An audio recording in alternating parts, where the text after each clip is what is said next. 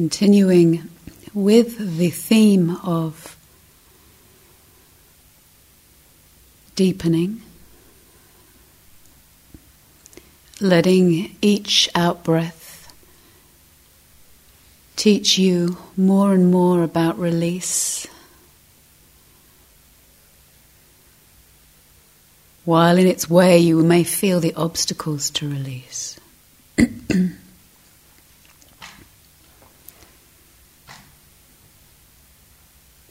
Using the mindfulness of body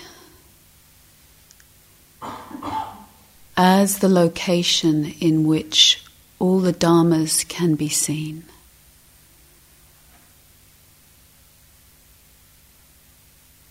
Feeling your seat, feeling your backside on the cushion, willing moment by moment to drop back to earth, to unhook from the compelling activity that tells us about the world rather than having a direct encounter with the world. Living in our mind-made realities is dissatisfying at best, and at worst, it's hell.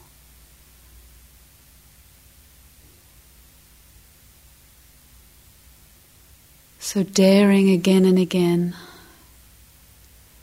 to find out for ourselves what is being pointed to. When slowly, breath by breath,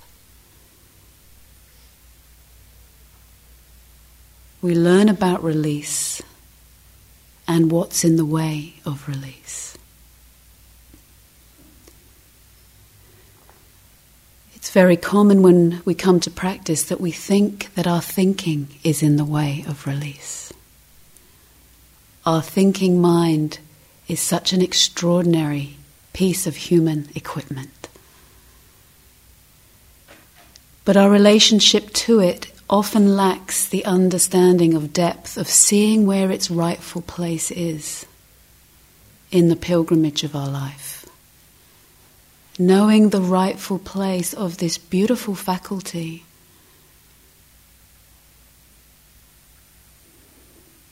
Our relationship when we come to practice can feel either like the mind, the thinking mind, can be our enemy.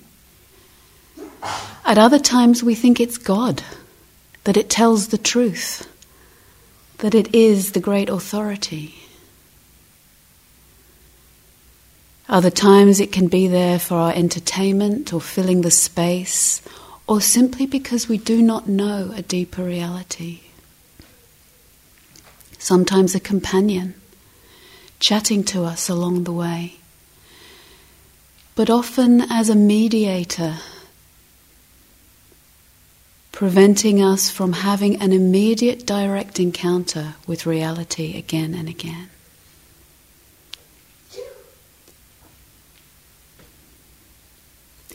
So in the practice today, we will include the realm of thinking.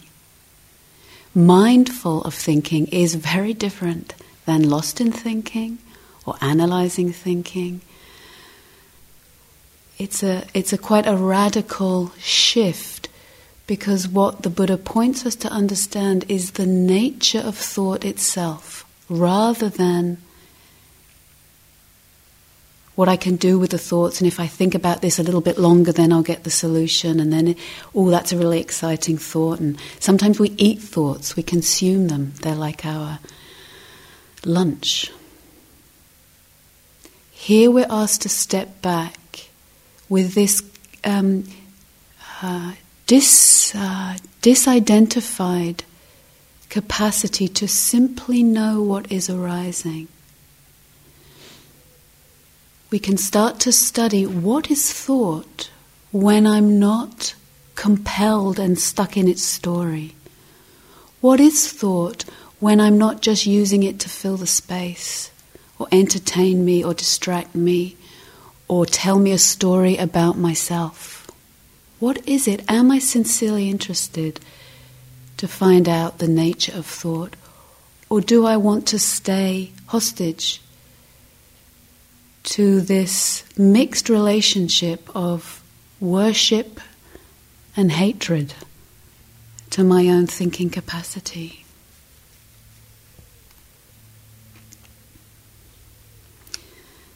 Sometimes when we begin practice, we think that thinking is the enemy. It is not. And we can get harsh on our mind. Probably most of you have tried this, where we're shouting at our thought and we're hitting it over the head and trying to make it still and like whacking it. And there it pops up again. Right? This is not a wise relationship. The stilling of formations, the stilling that we instinctively seek, is not achieved through violence and suppression. There's a kind of momentary stilling, but it's actually cultivating in that moment more violence, more division, more splitting in our mind of what is acceptable and what is not. Here, with mindfulness of thought, something quite different and radical can happen.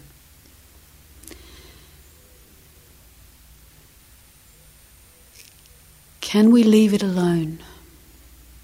Can we settle back into that factor, that faculty that can simply know and recognize thought as thought?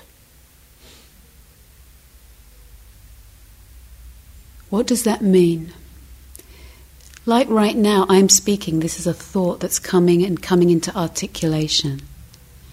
Can you just settle back, not have to consume what I'm saying, not having to reject what I'm saying, but simply recognizing, oh, here's conceptual activity coming out through the mouth. Here it is, it's seen, and it passes. Can you recognize the space at the end when I stop speaking? Nothing you have to do about it. Simply knowing when the thought has ceased, when we're settling back into the knowing of that, it ceases. We're not feeding the fire. We're not telling ourselves a story about ourselves for having this thought. It simply drops back into the silence, into the space. And the silence and the space is revealed in that moment. If we notice that certain thoughts are compelling, they have a compelling energy to them, we need to be really clear with ourselves that in this practice we are not feeding the compelling quality. There's already enough of that. To come out of the head center, to unhook and come into the body. When something is compelling, something is going on in the emotional life. And we can usefully unhook and ask ourselves, what's happening in my body right now? Oh, there's tightness. Or there's fire in my belly. Or there's gripping in my palms. Can I drop back into that, breathe with that, breathe out with that, and being very clear that the stillness that I'm interested in does not arise through more compelling activity. More compelling leads to more compelling, leads to tighter bondage and a headache.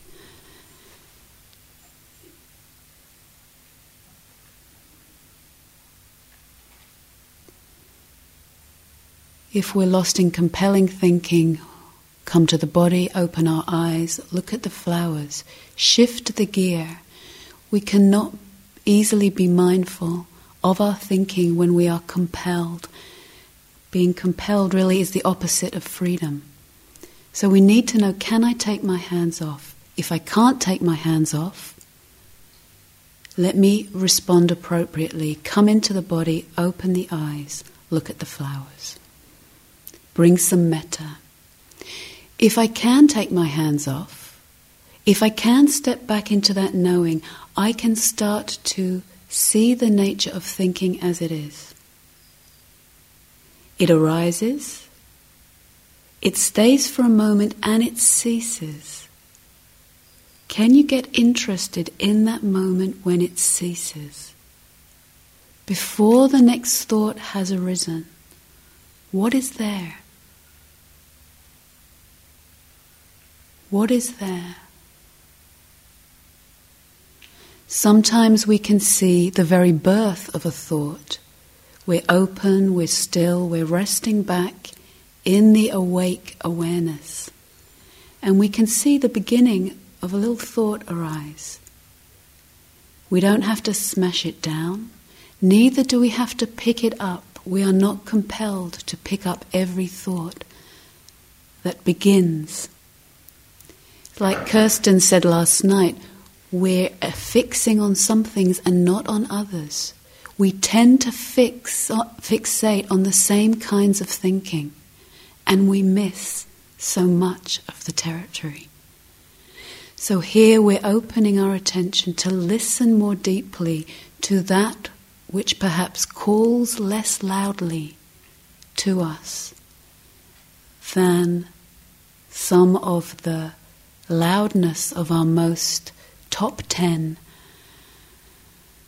little tape loops that go around our head. We've seen the top 10 this week. It gets tiring.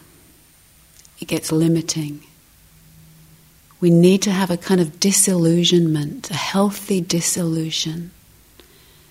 Not a dissolution that is a depression, but disillusioned, less illusioned by our own mind.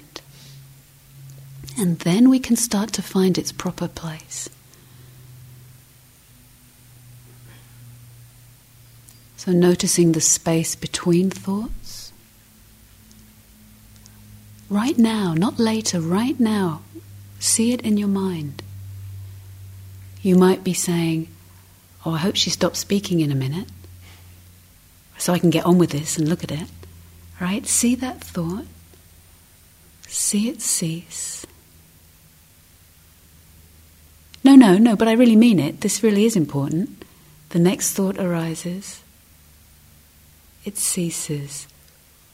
What else is being revealed? If we were to listen like we listen to the frog jumping into the pond, it goes plop. Mostly we notice the plop. But if our heart and mind is a little bit open, we also hear the silence. The stillness is also revealed. Starting to tolerate the spaces between thought where we're not mediating our life anymore, but we're living it directly, moment by moment.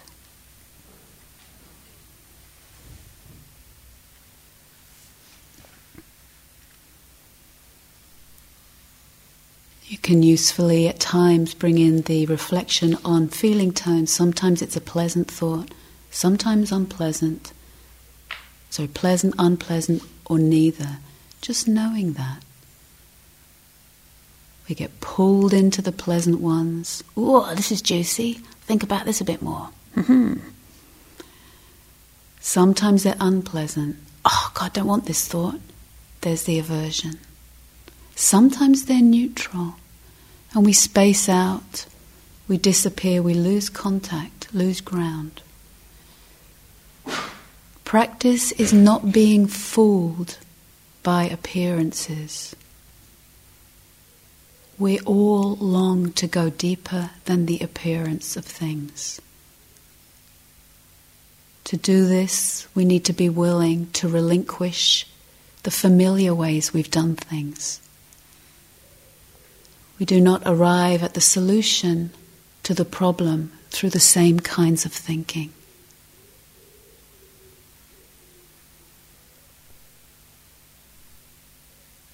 So 2 places to look. If we're compelled in a thinking mind, we need to respond.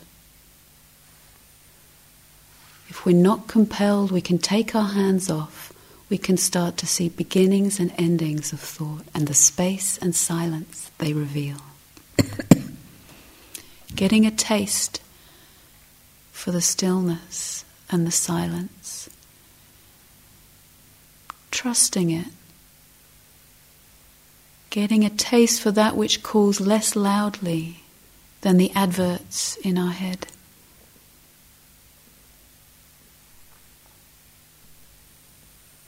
We see that if we cling to thought, no matter how brilliant the thought is, how creative or how terrible, if we cling to the thought, we suffer. Even if it's the suffering, even when we cling to the brilliancy of our mind at times, sometimes we can have brilliant thoughts.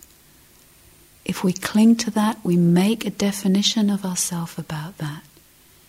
There's a kind of an encapsulation, a kind of a limitation. Brilliancy can flow much more easily when we take our hands off and don't claim it. But see, this too arises due to conditions. So neither fascinated with our mind nor rejecting our mind. It's the same thing as with sensation, pulled in or pushing away. What happens if our hands are open? We settle back in the knowing and we see this radical way of seeing thought.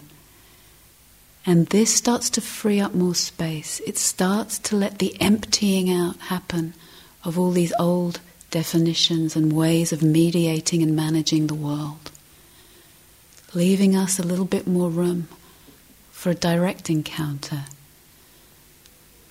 with the truth of things.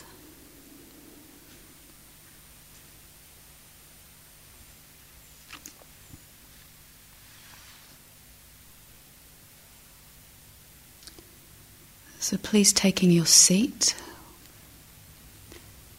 Again, keeping it really simple, letting the instructions go. So if you now start going, okay, now what have I got to do?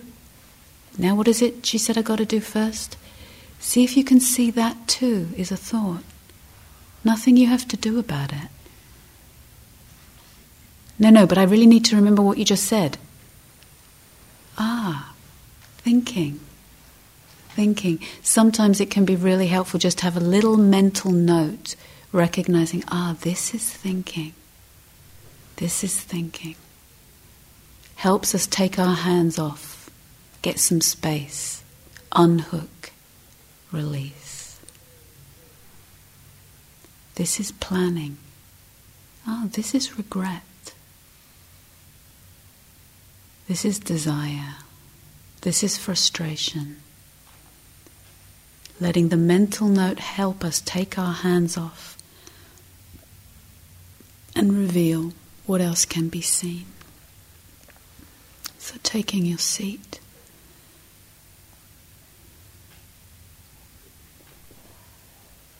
Upright. Awake. Even if the thought right now is, I don't want to do this. Can we see that one?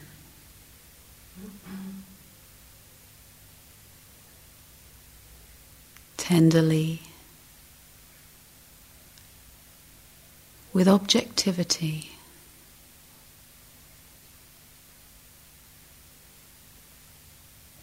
Thoughts arise due to conditions and they cease when those conditions are no longer present.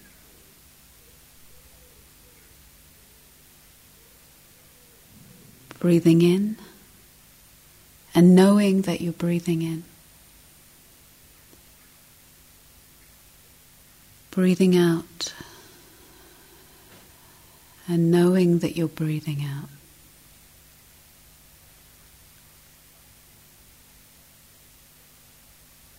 Awareness wide, open, letting the channel of our breathing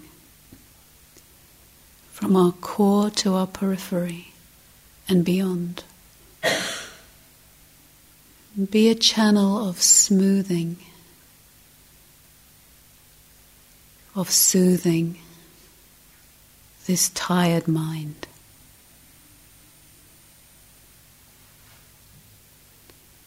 Awake with the in-breath, alert and bright.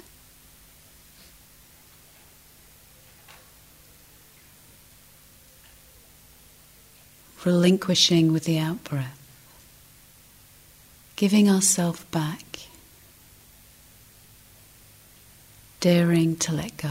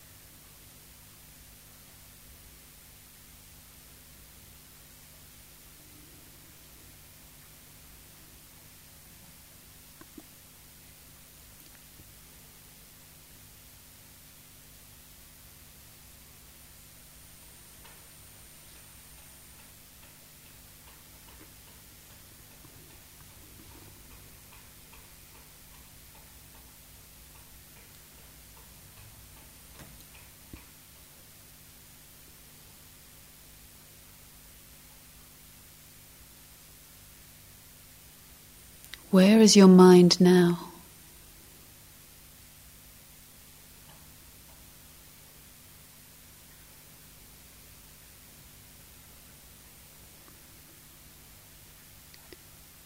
Breathe out into the body.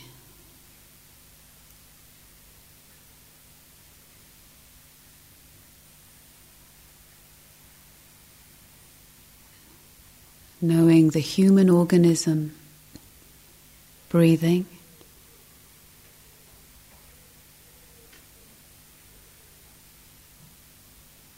sensing,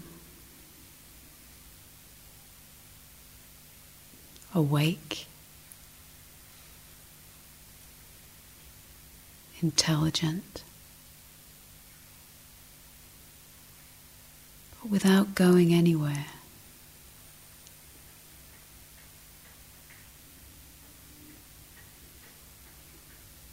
Without departing through any door.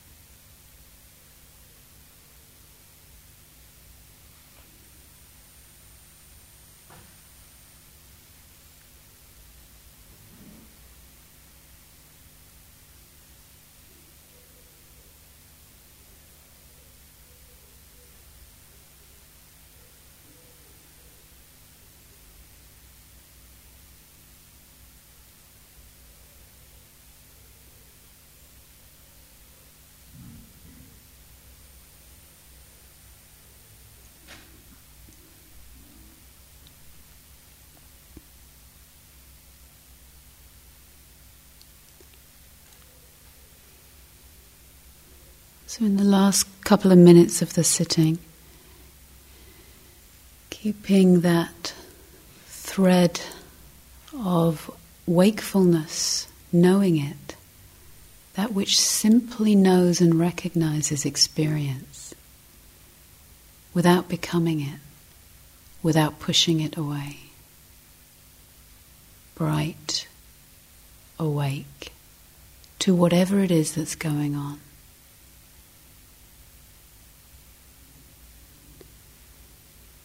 And if you feel steady here on your seat,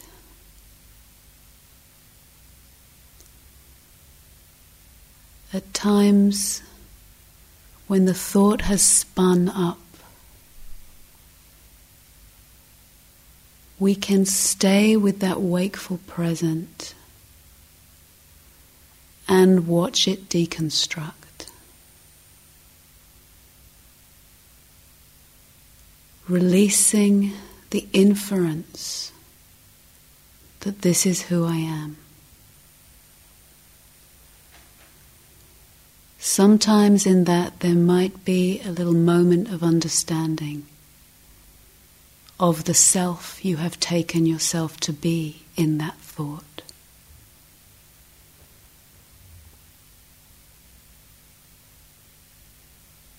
So if this doesn't make sense, leave it alone. If it does make sense, just to know that this may also arise, that as you stay steady, breathing, seeing thought as thought, at times you may simply notice, this is the self who doesn't want to be bothered by the world. Or, this is the self who wants to be a really good girl. Or, this is the one who wants to be really bad. Right? Little ways we've known and defined ourselves can be locked up in the ways that self is constructed through thought. As we stay present, awake, that self-inference may get clear to us, not through analysis or thinking more about it. If that's what's happening, take your hands right off. But sometimes in that steadiness, it just simply gets clear, and that may come as a thought. Here's that self who tries so hard. And sometimes in that moment of understanding, the thing dissolves, releases us from its grip.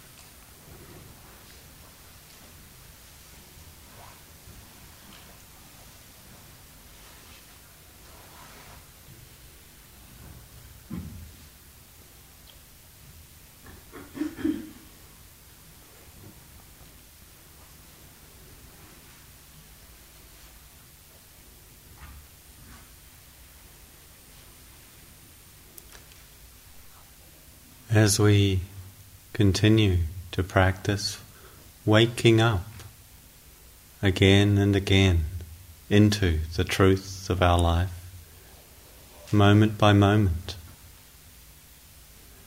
one of the things that starts to reveal, to show itself, is the remarkable refinement and sensitivity in this human instrument, this organ of receptivity and understanding that we call heart and mind. To be really respectful of the sensitivity that comes as we deepen and quieten together in yourself and in each other, particularly in the meditation hall here, really being aware of our movements and sounds we might make when adjusting the posture or moving to and from, to be really present with whatever we do and aware of the vibration, the ripples that movement and sound create. Not that there's something wrong or bad in them, but being mindful of them. It's like we're respectful to the sensitivity that's here. Some people are beginning the sittings earlier than indicated on the schedule, or continuing longer after the bell has rung.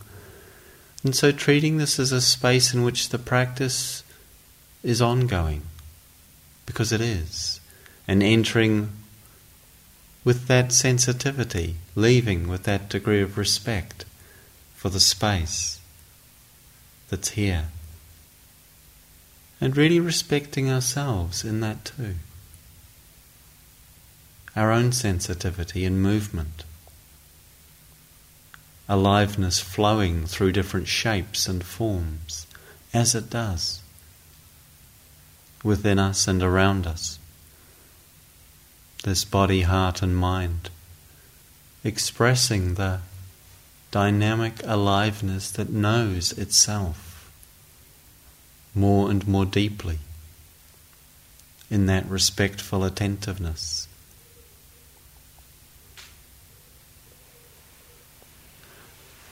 It can be, we notice at times, a little urge to engage with something more than the bare simple practice here. And whether it is an inclination to go and read the notice board one more time, even though we know very well what's there. We could probably write the notices all out ourselves.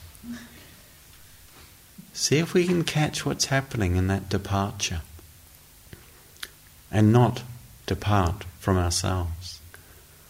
Or if we start to feel that there are more things we could be doing, let them go. Time will come for attending to such things. Your socks can be folded another day.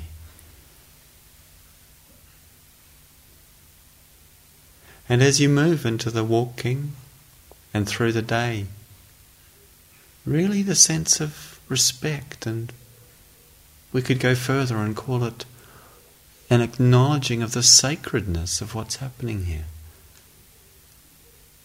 Not some esoteric or far removed from humanity kind of sacredness, but the preciousness of each moment that we have to live this life that is not forever. And the receptivity we have that can know it so more deeply, so much more deeply.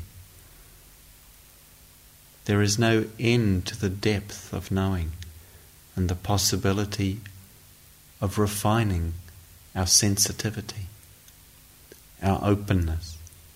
So if there are moments in the walking or moving around, and it's often they can come when we're outdoors or just between one thing and the next, just stop and notice if a raindrop on a leaf catches your eye,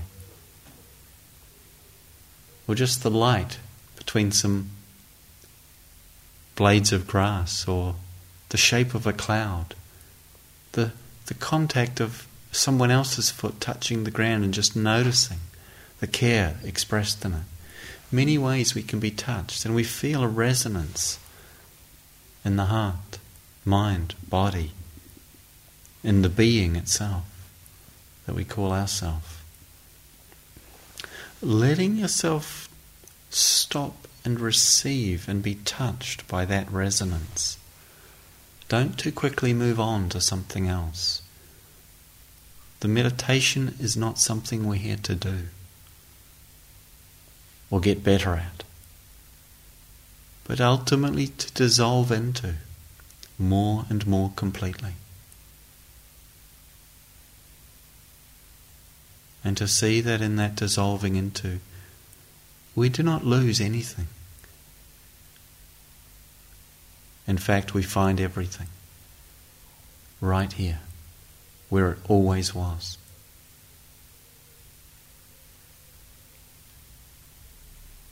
So time now for walking, and there are some individual interviews also. Please continue with your practice.